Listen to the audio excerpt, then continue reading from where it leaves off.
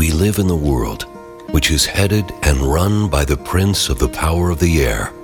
But we live by the Spirit, discerning the times. For he who is spiritual discerns all things. Sharpen your discernment. Build your faith. Listen to the Word and World Team. Minister the Word of God through conversational theology, piercing the darkness of this present evil age. Hello, darkness, my old friend. I've come to talk with you again, because a vision softly creeping left its seeds while I was sleeping, and the vision that was planted in my brain still remains within the sound of silence. Well, welcome back. This is Hampton Keithley and Bob Brandon, and I guess we're gonna do our final in-person together podcast, at least this week. I'm in Colorado with Bob at his house. So we're doing a study of the life of Karl Marx today. Is that the plan? We are. We've got a couple questions, though, first, okay. Hampton. Did you go fishing yesterday? I did. How'd you do? I got skunked. The water was a little brown from the rain a few days ago. So, but it was nice to do that again in my old stomping grounds. It's hard to have a bad day doing that. That's true. That's true. My second question is, are you excited this morning, Hampton? I am. Okay. I'm anxious to find out about Karl Marx. Okay. And my third question is this. Do you think Satan knows who the Antichrist is? No, I don't think he knows that. I think most listeners in Western believers in Western Christianity kind of have the idea that I think they would answer that yes, of course he does. Isn't the Antichrist in many ways like a manifestation of the devil himself? But I want to read a passage out of 1 John. But I don't want to go into tremendous detail on the relationship between the letters of John and the Gospel of John, though that's an important subject for everybody to think through. There's lots to talk about there. We're not going to do that this morning. But we're going to read 1 John chapter 2, starting in verse 12. I'm writing to you, little children, that your sins have been forgiven because of his name. I'm writing to you, fathers, that you have known him who's been from the beginning. I'm writing to you, young people, that you've conquered the evil one. I have written to you, children, that you have known the Father. I have written to you, fathers, that you have known him who is from the beginning. I have written to you, young people, that you are strong, and the word of God resides in you, and you have conquered the evil one. Do not love the world or the things in the world. If anyone loves the world, the love of the Father is not in him. Because all that's in the world, the desire of the flesh, and the desire of the eyes, and the arrogance produced by material possessions, is not from the Father, but is from the world. And the world is passing away with all its desires. But the person who does the will of God remains forever.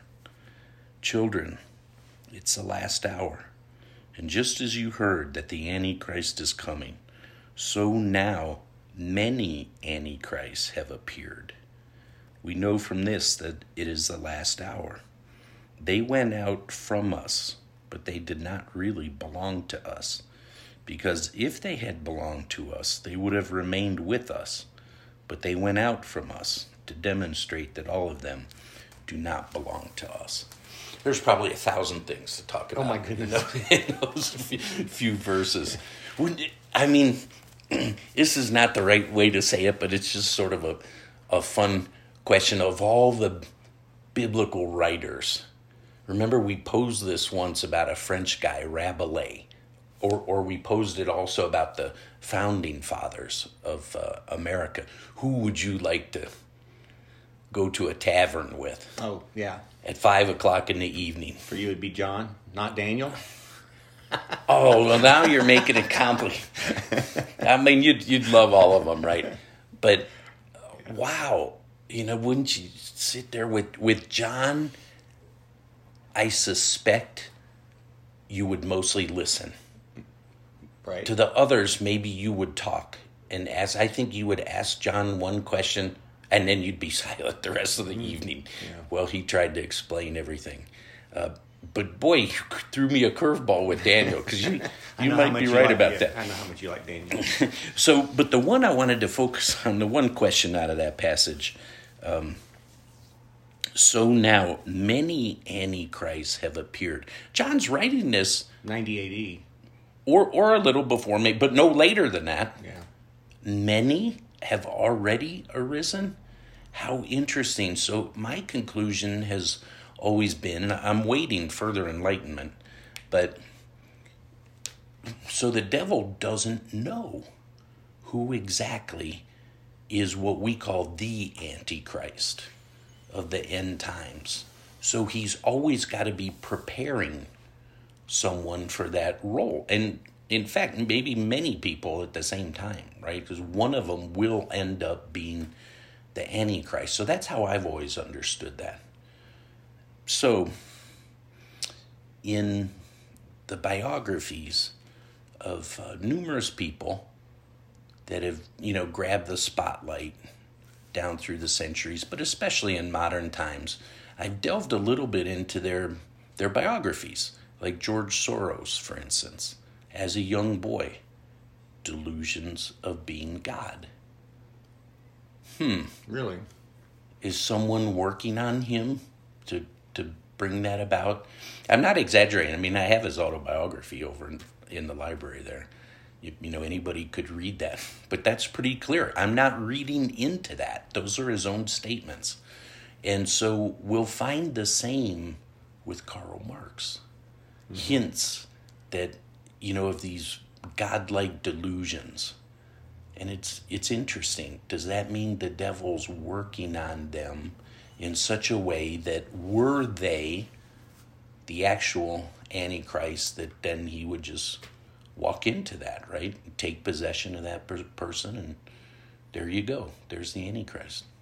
They could have been the Antichrist, but other situations didn't. God was still didn't develop right. Was not ready to let this one become the Antichrist. Correct. He was just an Antichrist.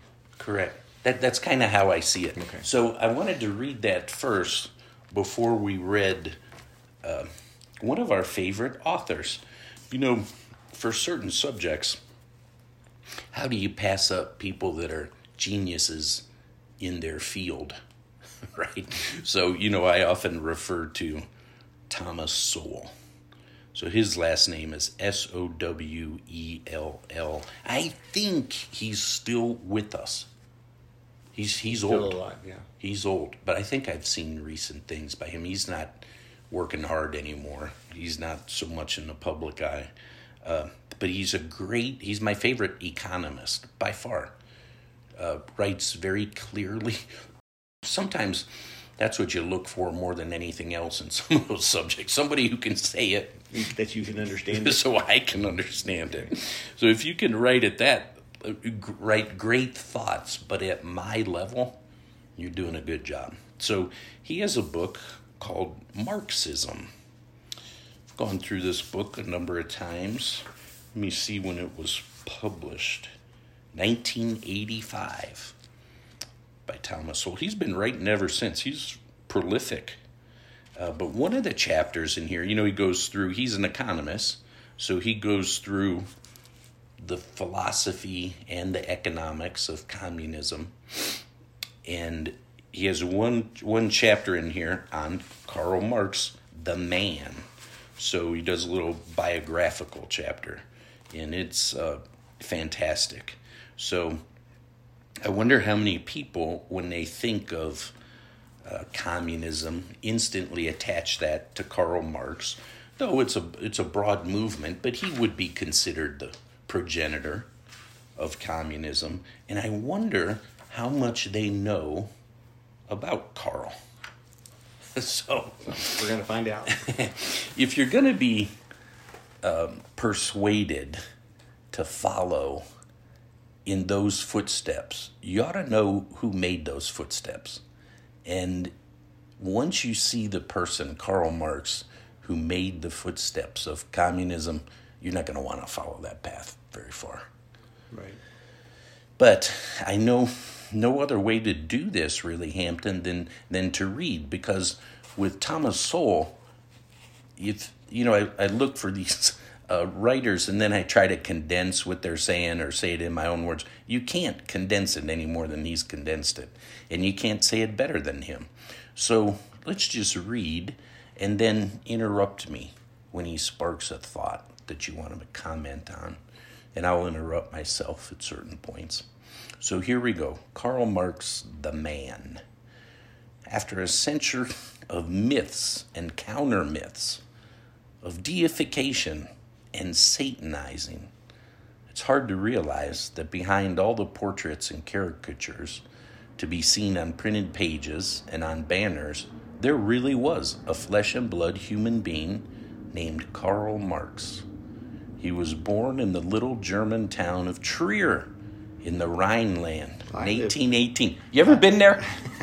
I lived about 30 minutes from Trier for 3 years, and we would drive down to Trier, and there was the old Roman gate, because I think Trier's the oldest city in Germany. Oh. And we would go down there to the Fußgänger and walk around. Was it nice?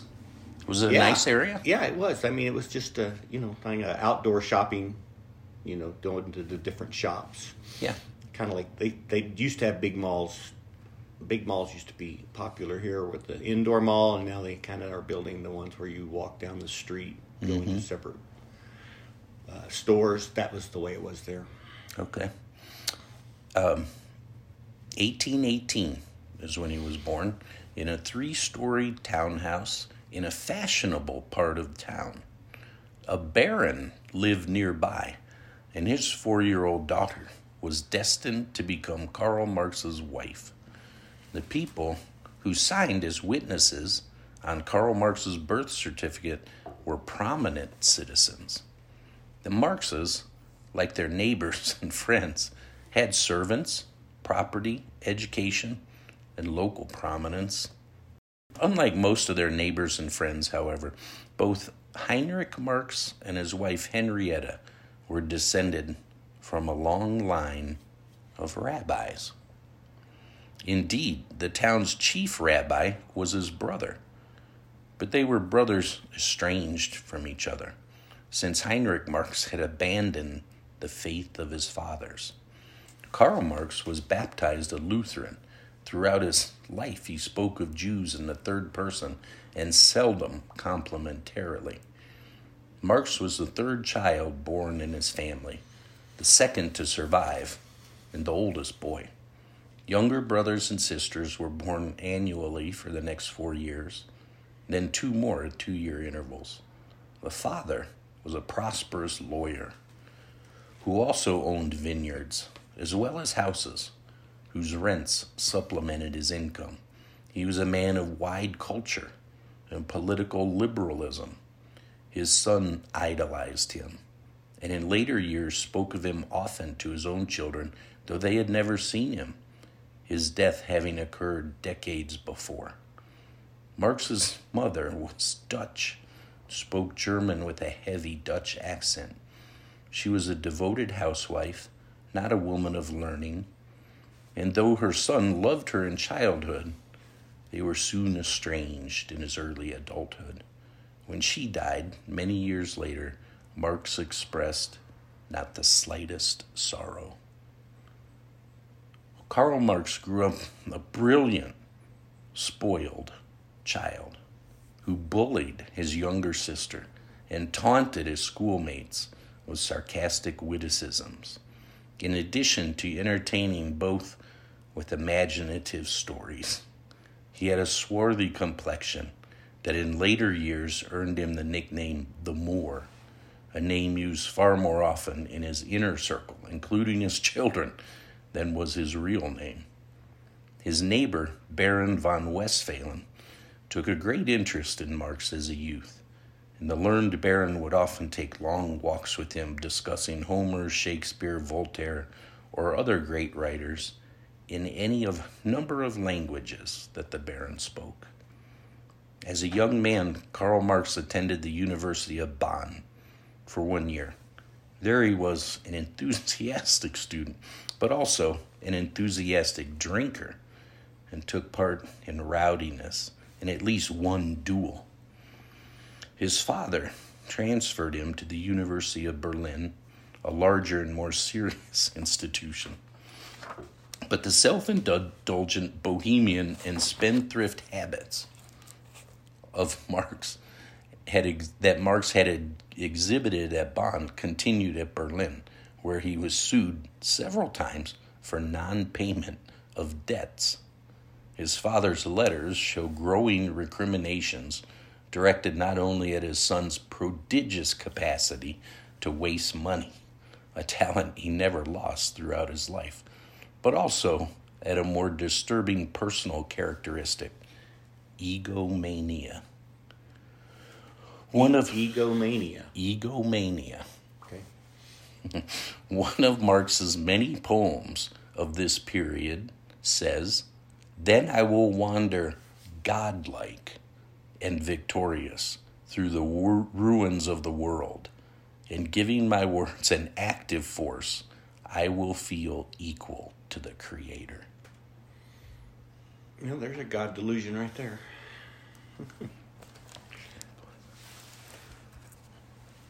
So there are two central passages, Hampton, in the scriptures that give a good description of Satan's fall and give insight into his character.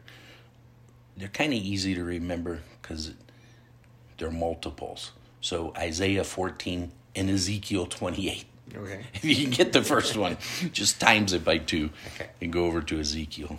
But they're both fantastic passages to be familiar with, but here's the Isaiah 14. We'll start in, it's been describing a cherub.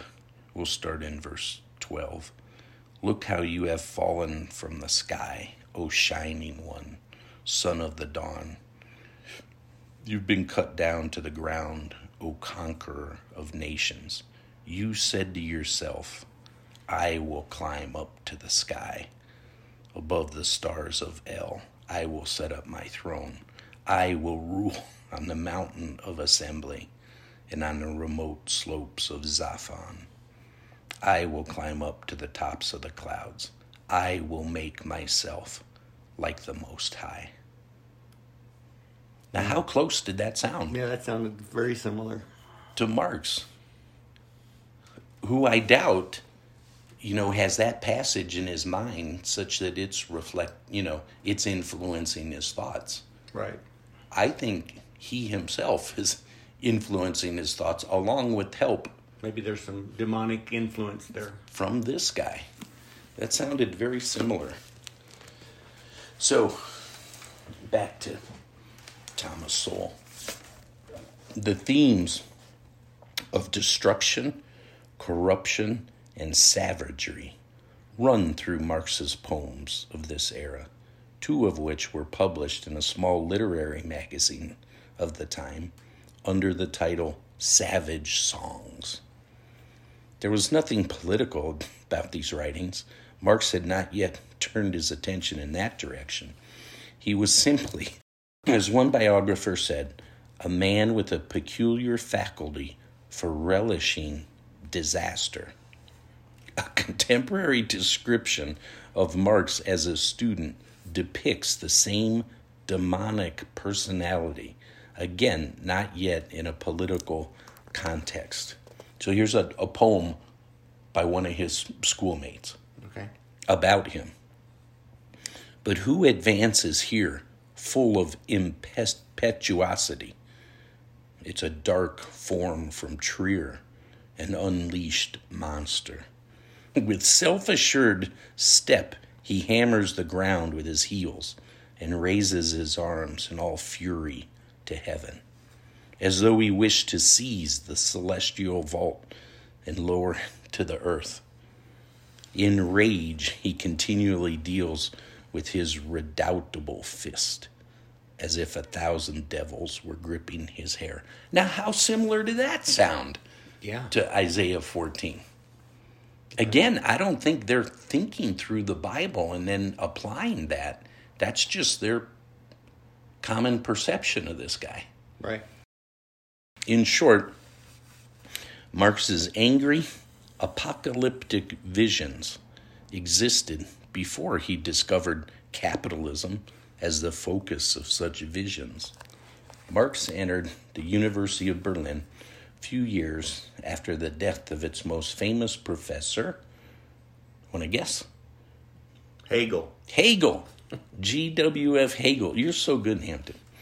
Whose posthumous influence was even greater than during his lifetime. Marx began to associate with a group called the Young Hegelians, who were preoccupied with philosophy in general and religion in particular, or rather with atheism, for they were radical critics of Christianity. Remember how we began this morning? We read that passage in 1 John, and one of the thousands of questions we didn't address out of just that passage was John saying, they went out from us, for they were not really of us. Right. Here's the Young Hegelians, atheists, Right. radical critics of Christianity. Marx's formal studies languished. He took only 2 courses in his last 3 years at the University of Berlin. Marx became a bohemian student who merely regarded the university as his camping ground. That's a quote from a friend.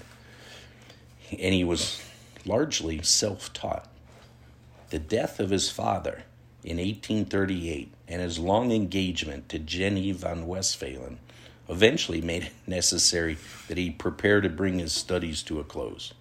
Although he had studied at the University of Jena, although he had studied at the University of Berlin, he applied for a doctorate at the University of Jena, an easier institution, noted as a diploma mill. He has the mind, though. Marx is very sharp. I mean, he could do the work if he I'm wanted. just amazed that his parents are paying for his education and he takes 2 courses in 3 years. Wonder where that tuition money was going. His doctoral dissertation was on 2 ancient materialist philosophers, Democritus and Epicurus. It's important that they were materialist. So, his early career. Searching aimlessly for a career, Marx drifted into journalism and became editor of the Rheinische Zeitung, a liberal newspaper reflecting Marx's own political views at that time, as well as that of the Rhineland middle class in general. Isn't that the right newspaper edit? There you go. Right. Under Prussian repression of that era, liberalism was an embattled and endangered creed, and Marx made the newspaper more controversial and more widely read than before. His running of the paper was characterized by a contemporary as a dictatorship of Marx. And so many groups with which he was affiliated would be throughout his lifetime. Another contemporary described him as domineering, impetuous, passionate, full of boundless self-confidence.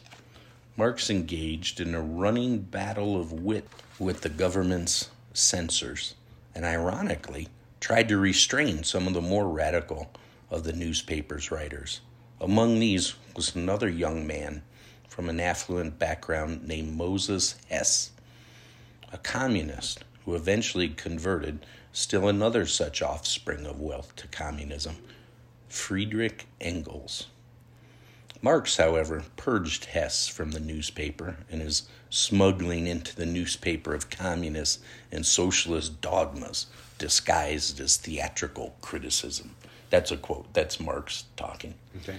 Only after Marx finally resigned as editor to spare the paper from being banned did he begin the studies that would eventually lead him to communism.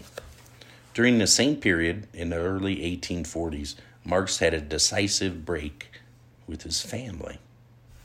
Now that his father was dead and the estate had to suffice for 8 people to live on, Frau Marx was not inclined to continue indefinitely sending money to her eldest son, now fully grown and holding a doctoral degree. Marx had continued his already long-standing practice of running up bills that he could not pay, and was outraged that his mother cut off his remaining small allowance.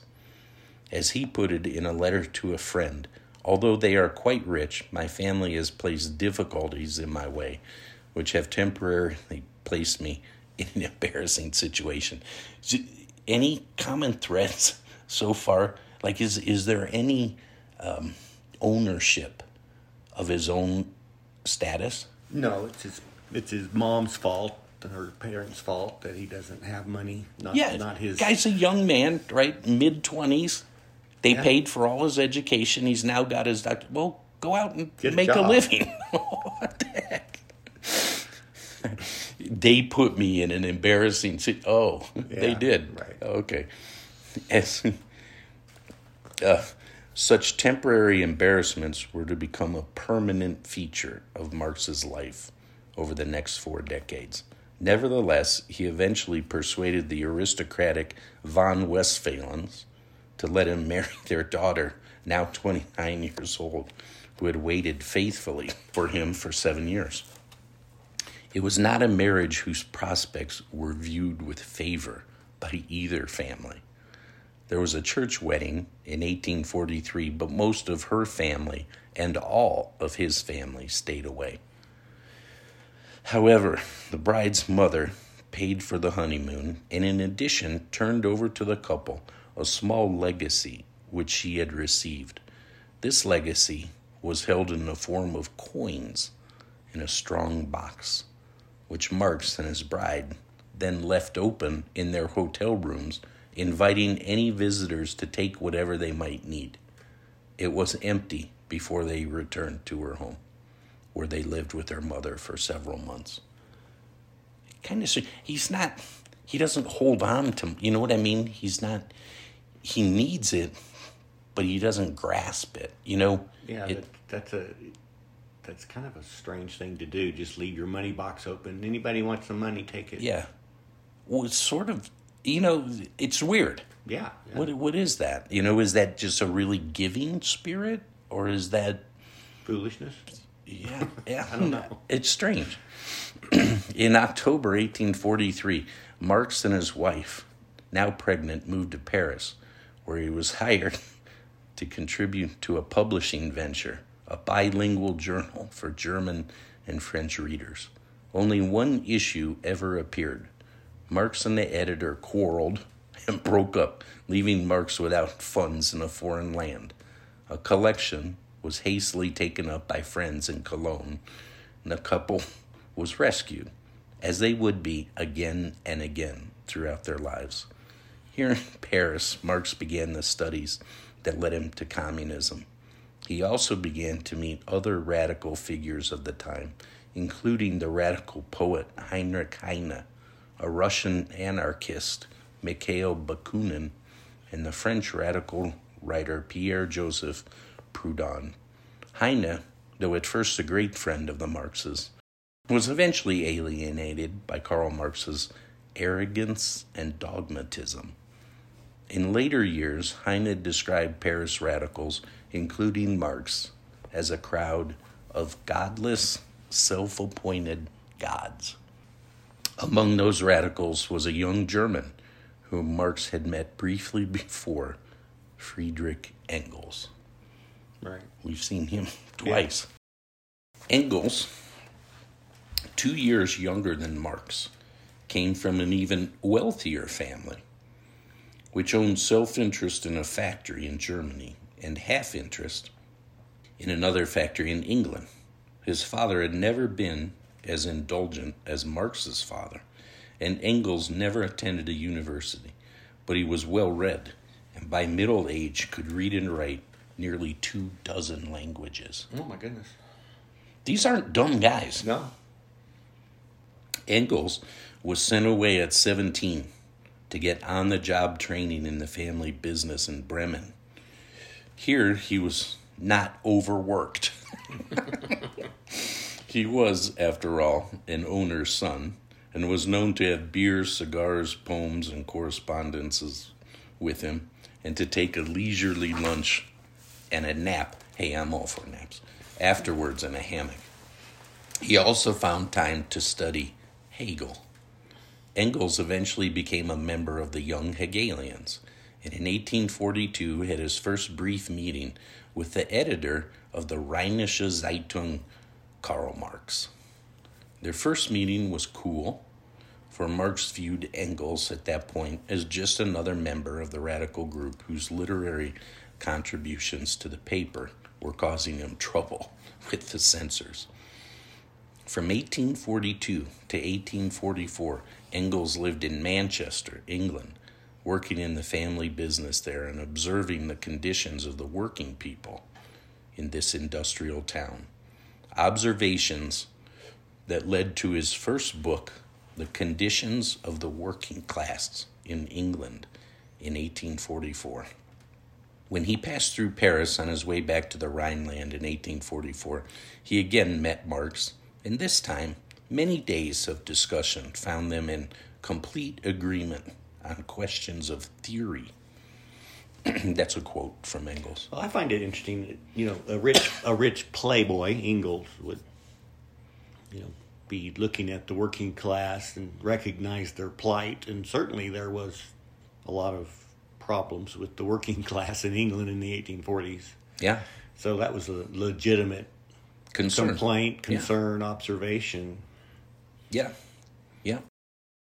As they continued to be for remaining decades of their lives. So in complete agreement in theory, Marx and Engels. At this juncture, Engels was not only further advanced than Marx on the road to communism, but was also much better versed in economics.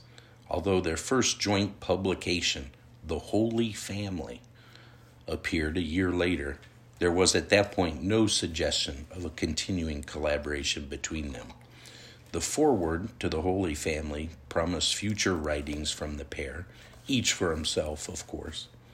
But in reality, later events brought them together again in England in a permanent alliance in which their ideas and words were so intermingled that it would be rash to say conclusively, 100 years later, what was Marx's and what was Engels'. Even Marx's daughter, after his death, mistakenly published a collection of her father's newspaper articles that later turned out all to have been written by Engels. We attribute Marx with communism, but many of the things that have been attributed to him might have actually been Engels. The writing of it, although it said earlier, right, they're in complete agreement on theory. But Engels probably did most of the writing. Although, we're almost compelled to look at like Engels was the genius. I mean, Marx was a very smart guy. But the most famous of their explicitly collaborative writings was, of course, the Communist Manifesto. Its genesis typified the pattern of Marxian political intrigue. A radical organization in London called the League of the Just was in process of reorganization to becoming the Communist League, and it involved several people in the drawing up of its credo. One of these submitted his draft to Engels, who confessed to Marx that just between ourselves, I played a hellish trick on Mosi, substituting the Marxian program for the draft entrusted to him. So a guy gives him a draft, hey, this is for publication for the young communists, and he just rewrites it as his own, right? Yeah. He just substitutes his own, substituting Marxian program for the draft entrusted him. Engels realized that the enormity of his betrayal, for he cautioned Marx to utter secrecy, otherwise we shall be deposed, and there will be a murderous scandal. Thus Marx and Engels made themselves the voice of communism. Engels wrote up a document in question and answer format, but then decided he didn't like it. He turned his work over to Marx to redo in some other format and suggested the title, The Communist Manifesto. Slowly, the document evolved, written mostly in the style of Marx, though reproducing some ideas from Engels' earlier draft. It was published in February 1848 as the Manifesto of the Communist Party, with no authors listed, as though it were the work of some major organization rather than a relative handful of radical refugees. Actually, it was Marx and Engels. Right. Well, it sounds like Marx was more the writer than Engels. Of that one. Yeah, of that, yeah. The members of the Communist League were overwhelmingly intellectuals and professionals, with a very few skilled craftsmen. Their average age was under 30. It had the same kind of social composition that would in later years characterize the so-called International Working Man's Association and many other radical groups in which the youthful offspring of privilege called themselves the proletariat. When Engels was elected as delegate to the Communist League in 1847, in order to conceal what was in fact an unopposed election, in Engels' own words, a working man was proposed for appearance sake, but those who proposed him voted for me. So this organization is spoiled rich kids. Yes. And they're claiming to be working Yeah, class, the working guys. Working guys. Sounds like a certain president who's always talking about his father who was a working class person or something. There you go. Ironically, the year 1848 was a year of revolutions, but the revolutions was different from that described in the Communist Manifesto. The bourgeoisie and the proletariat were in revolutionary alliance against the autocratic European governments on the continent. So when we say those terms, do you have a grip on those, the bourgeoisie and the proletariat? I would say the bourgeoisie would be the merchants, perhaps, and the proletariat would be the guys that worked in the factory, the farmer. Pretty good. I'd say, because I wrote this down, I looked it up, while I'm reading this for 3 or 4 times through, I got to get the vocabulary down. So bourgeoisie, primarily, like you could say, we might use the term upper class or upper middle, and proletariat, just like you said, the working class. But they sort of banded together against the autocratic European governments. Okay. So during the upheavals that swept across Europe, Marx and Engels returned to Germany. Marx to edit a newspaper, the Neue Rheinische Zeitung, in his familiar dictatorial style. All this is quoted, footnoted. So this isn't Thomas Sowell making up his own point of view. He's just quoting what other people were saying at the time. Right. Engels worked at first as his chief assistant until he had to flee an order for his arrest for inciting to violence. Engels made his way through France to Switzerland, enjoying along the way the sweetest grapes and loveliest girls. So then there's a couple paragraphs about Engels' lifestyle. Mm-hmm. Right? It's just women. Yeah.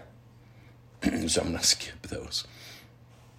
In 1849, Engels returned to Germany, where the revolution was being suppressed, and took part in armed fighting against the government forces.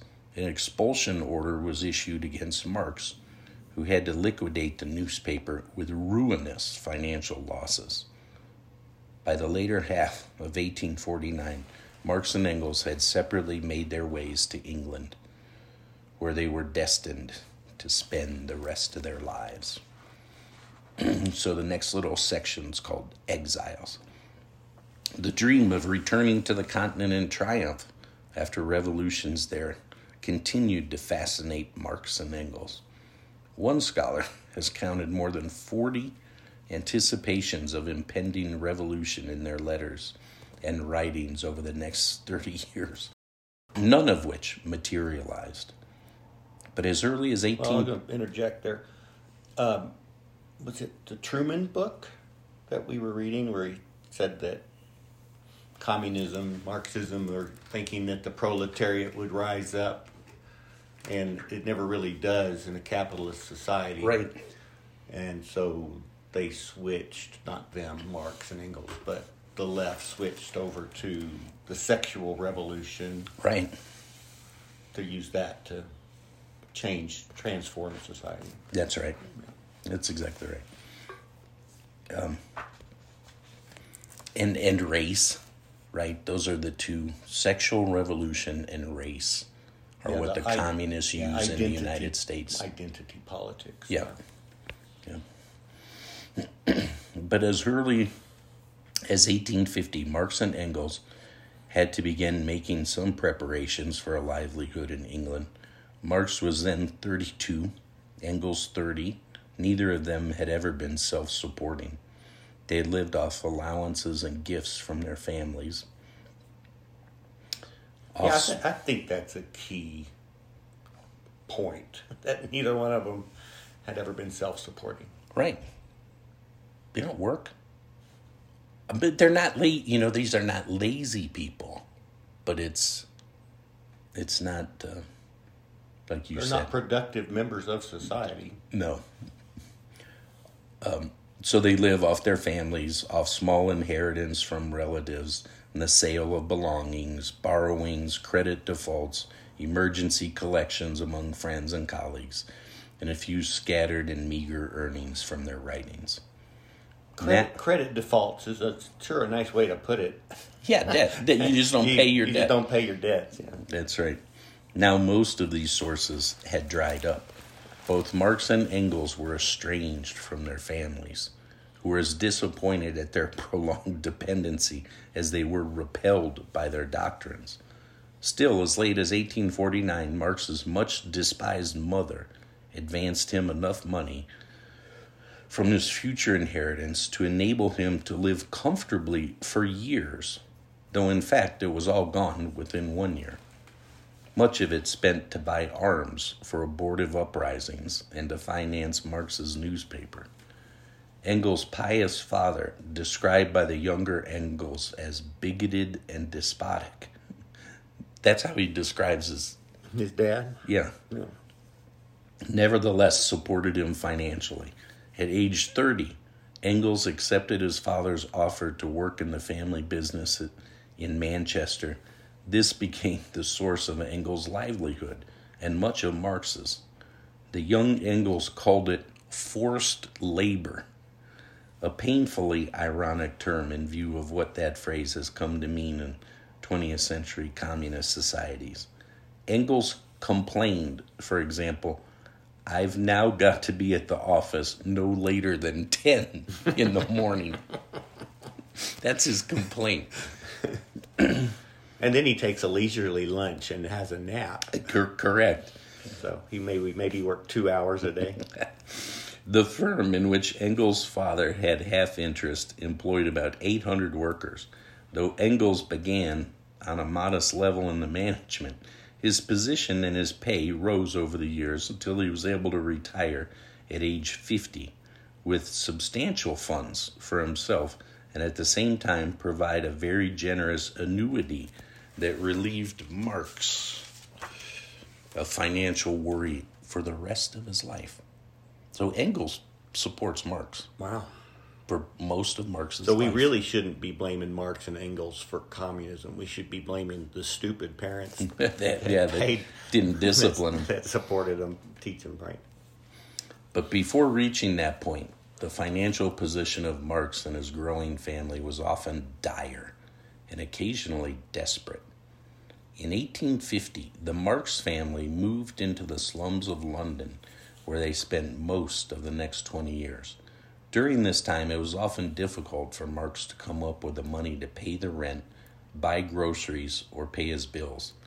The family often dodged creditors, were evicted for non-payment of rent, on some occasions had to live on bread and potatoes, frequently pawned their meager belongings, and had 3 children die amid the squalor, including one for whom there was no money for a burial until a gift was received for that purpose. Yet despite the very real and painful poverty in which Marx often found himself, his known sources of income were sufficient for a lower middle-class family's standard of living at that time. It was about 3 times the income of an unskilled worker. A contemporary German exile with a similar income to Marx's boasted of eating luscious beefsteak regularly. So he's got the enough, means. Yeah, he's making or receiving enough money to live comfortably. Yes, he could. Marx's only regular earnings were as a foreign correspondent for the New York Tribune. But Engels supplemented this even in the early years before his own finances were solid, and other gifts and inheritances added materially to Marx's resources. The problem was Marx's chronic inability to manage money, especially his and his wife's tendency to splurge when large sums came in. I got to pause there for a second. That's in the middle of the paragraph. The problem was Marx's chronic inability to manage money. That's the guy whose footsteps our country wants to follow. Right. Good thought. Chronic inability to manage money. Does that not describe communism to a T? Yeah. Remember the common quip, right? Communists are great at spending other people's money. That's Marx. What was it Margaret Thatcher said? That's the problem with socialism. Socialism, but you run out of other people's money. Isn't that exactly Karl Marx's life? Yeah. To a T. Yeah. Moreover, Marx spent at least, when large sums came in. Moreover, Marx spent at least £100 on a futile lawsuit against an obscure slanderer named Vogt. How would you pronounce it? V-O-G-T. I don't know. Vogt. Yeah. Vogt. Enough to support a family for months in those times, and wasted still more money and time on a long-forgotten book of rebuttal called Herr Vogt, for which he was sued in court to collect the unpaid costs of publication. In 1864, Marx received a number of inheritances that added up to 10 times what he'd been living on annually. And yet he was still debt-ridden in 1868 when Engels came to his rescue by paying off Marx's debts and then giving him an annuity. 10 times what he needed, and that's all gone with quick. Yeah. Well, that goes back to that time when he opened up the box full of money and said, you know. Yeah, again, I don't think it's like money's his idol. Or maybe if it is, it's in a weird way. Yeah. But he can't manage it. Ironically, Marx's most important research and writing were done during these years of travail and heartbreak. And he produced little during the last dozen or so years of his life when he had a prosperous bourgeoisie existence. So, in other words, it's the angst that's driving him. Once the angst is gone, he doesn't produce anything, right? It's all his frustrations that were driving his publications. Again, not footsteps you want to follow in. No. During the 1850s, he buried himself in the reading room of the British Museum during the day, studying economics. Till late at night and into the wee hours of the morning, he scribbled the voluminous manuscripts that represented several abortive attempts to write the book that eventually emerged as Capital. Right? Das Kapital. Okay. Engels wrote little during this period. When he was working as a capitalist in Manchester, right? Engels is just working in the factory. Right. In Manchester and underwriting Marx's efforts in communist cause of overthrowing capitalism. So Engels, the prosperous capitalist, is going to overthrow capitalism. Yeah, there's a lot of irony, or I don't know the right word, but that's just strange that you're... Yeah. So there's a lack of self-awareness or something going on.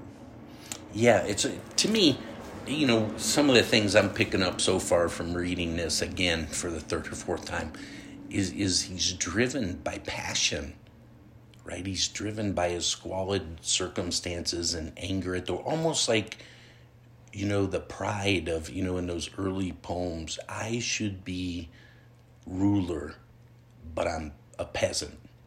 And that's driving him, right? That kind of angst. There's a lack of reason and logic and understanding of reality. I mean, this is... Yeah, it's not truth. As if he's emotionally driven rather than mentally driven, right? Yeah. Why am I out of money? Because you spent it. Yeah.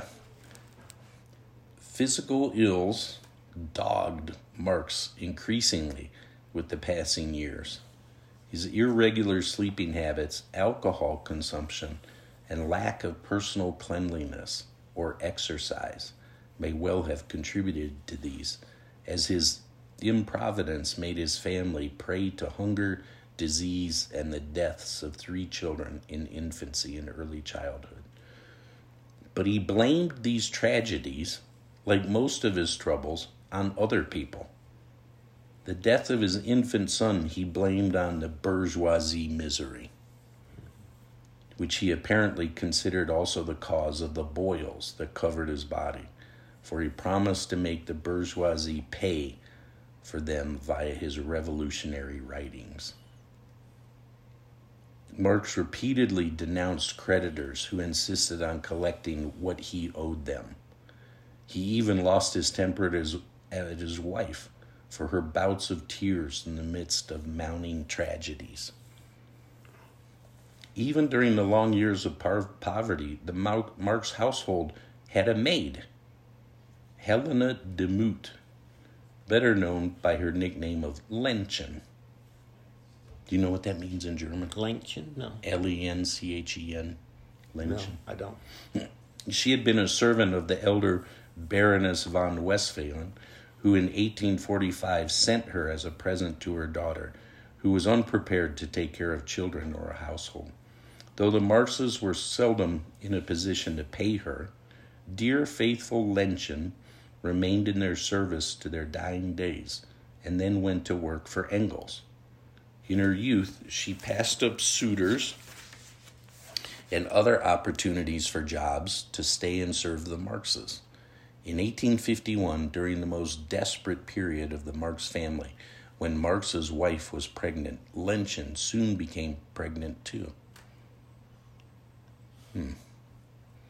Only a few friends knew of the child's birth. He was sent away to be raised by a working-class family, and there was no father's name on the birth certificate. Marx's wife was told that Engels, a bachelor, was the father. But long after the death of Marx and his wife, it came out that in fact the father was Karl Marx. Engels confirmed it on his deathbed to Marx's tearful daughter. In his life, he had taken the blame for Marx in order to save his friend's marriage, but in death, Engels was apparently not prepared to take the blame forever. Wow. Lots of food for thought there. The child himself, Freddie Demuth, grew up with no relationship with Marx and never visited his mother as long as the Marxes were alive. Only after their death, when Helena Demuth became Engels' housekeeper, did the boy begin visiting his mother, entering and leaving by the back door. He was sacrificed first to Marx's convenience, then to Marx's image. His mother apparently loved him. When she died, she left everything to him. Marx's human relationships in general were self-centered, if not exploitative. When his wife gave birth to a child who died immediately, Marx briefly mentioned his own reaction in a letter to Engels, so totally ignoring the effect on his wife that Engels' reply reminded him that you don't say how she is. In 1851, at the age of 33, Marx wrote to my mother, threatening to draw bills on her, and in the event of non-payment, going to Prussia and letting himself be locked up.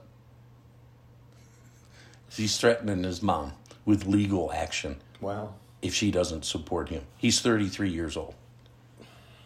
Unbelievable. When his mother refused to be blackmailed this way, Marx complained of her insolent reply. After his mother later died in 1863, Marx's letter to Engels was a model of brevity, wasting no sentiment on the old woman, and focused entirely on getting his inheritance immediately. The word that comes to mind right now for me is entitlement. Yeah. You know, that's just... I mean, remarkably self-centered. Yeah. Nor was this the only occasion when death in the family was seen in purely economic terms. Earlier in 1852, he referred to some good news, the illness of my wife's indestructible uncle. Good news. Yeah, it's good news. And added, if that dog dies now, I'll be out of trouble financially. So they're going to get some sort of inheritance from the uncle. Because Marx wanted German socialist Ferdinand Lassalle to find me some literary business in Germany to supplement my diminished income and increased expenditure, he cultivated him with flattery to his face and contempt behind his back. Marx referred to Lassalle's book on Hegel as an exhibition of enormous erudition when writing to Lassalle, and as a silly concoction when writing to Engels. Marx added that Lassalle was a Jewish nigger, based on Marx's analysis of his appearance. So here's a quote from an extended paragraph from Marx. It is now perfectly clear to me that, as testified also by his cranial formation and hair growth, he is descended from the Negroes who joined Moses' exodus from Egypt, unless his paternal mother or grandmother was crossed with a nigger.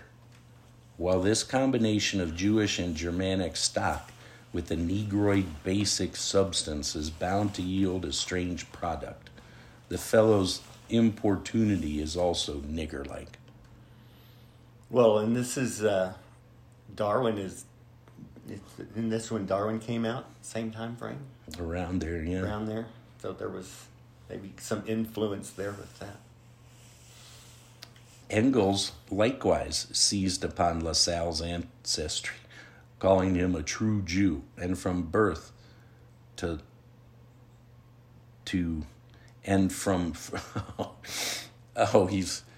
he's writing it as if he has a lisp, like a Yiddish person might speak. Oh, okay. So that's why I can't read it here. From Firth to Laugh, the stupid Yid. That's how he wrote it. Right. So they're snide. Yeah. You know, they're witty, but they're biting witty, you know. They're snide. Crude and repulsive as Marx's and Engels' racial remarks to each other often were, there's no racist, right? There's no need to make them still worse by putting them in the same category as 20th century racism that was justified genocide. So in other words, Thomas Sowell's making the point that was, it's not necessarily their own spirits. That was the flavor of the day. Right. Marx's much criticized essay on the Jewish question, for example, contains clear statements of his distaste for what he considered to be Jewish cultural or social traits, but in the end it was a defense of Jews' rights to full political equality, written as a reply to a contemporary who had claimed that Jews should be required to give up their religion before receiving equal civil status. So Marx was against that. He was against that. Yeah. Interesting. Marx hoped that the characteristics he disliked in Jews would fade away with the disappearance of capitalism, thus leading to abolishing the essence of Jewry, but hardly in the sense of Hitler and the Nazis. Similarly, despite his anti-Negro stereotypes, during the American Civil War he conducted propaganda for the North and for the emancipation of slaves. Perhaps more indicative, he agreed to the marriage of his eldest daughter to a man known to have some Negro ancestry, after discouraging other suitors. Likewise, Engels in 1851 expressed to a friend his hope that the present persecution of the Jews in Germany will spread no further. Marx and Engels were, in short, inconsistent and privately crude, but hardly racial fanatics. And they're, taking the cause of the downtrodden. Yeah. So, might be a good place to stop. Yeah, that was very interesting. And we'll pick up the second half next time. I think we can get through this in one more time. But I just think it's important for people to know the personal history behind communism. Yeah. Follow the footprints, understand the person that made those footprints. Study what was Muhammad really like, what was Jesus really like. Yeah. Those kinds of... Yeah, how confident should the Christian be in a comparison of leaders? Right. I think we stand pretty good. Yeah. Okay. Okay, well, until next time. Okay, bye-bye.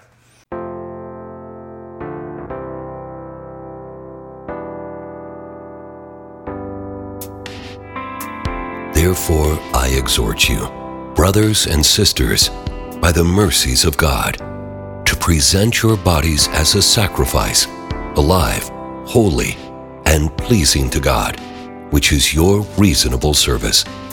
Do not be conformed to this present world, but be transformed by the renewing of your mind, so that you may test and approve what is the will of God, what is good and well-pleasing and perfect.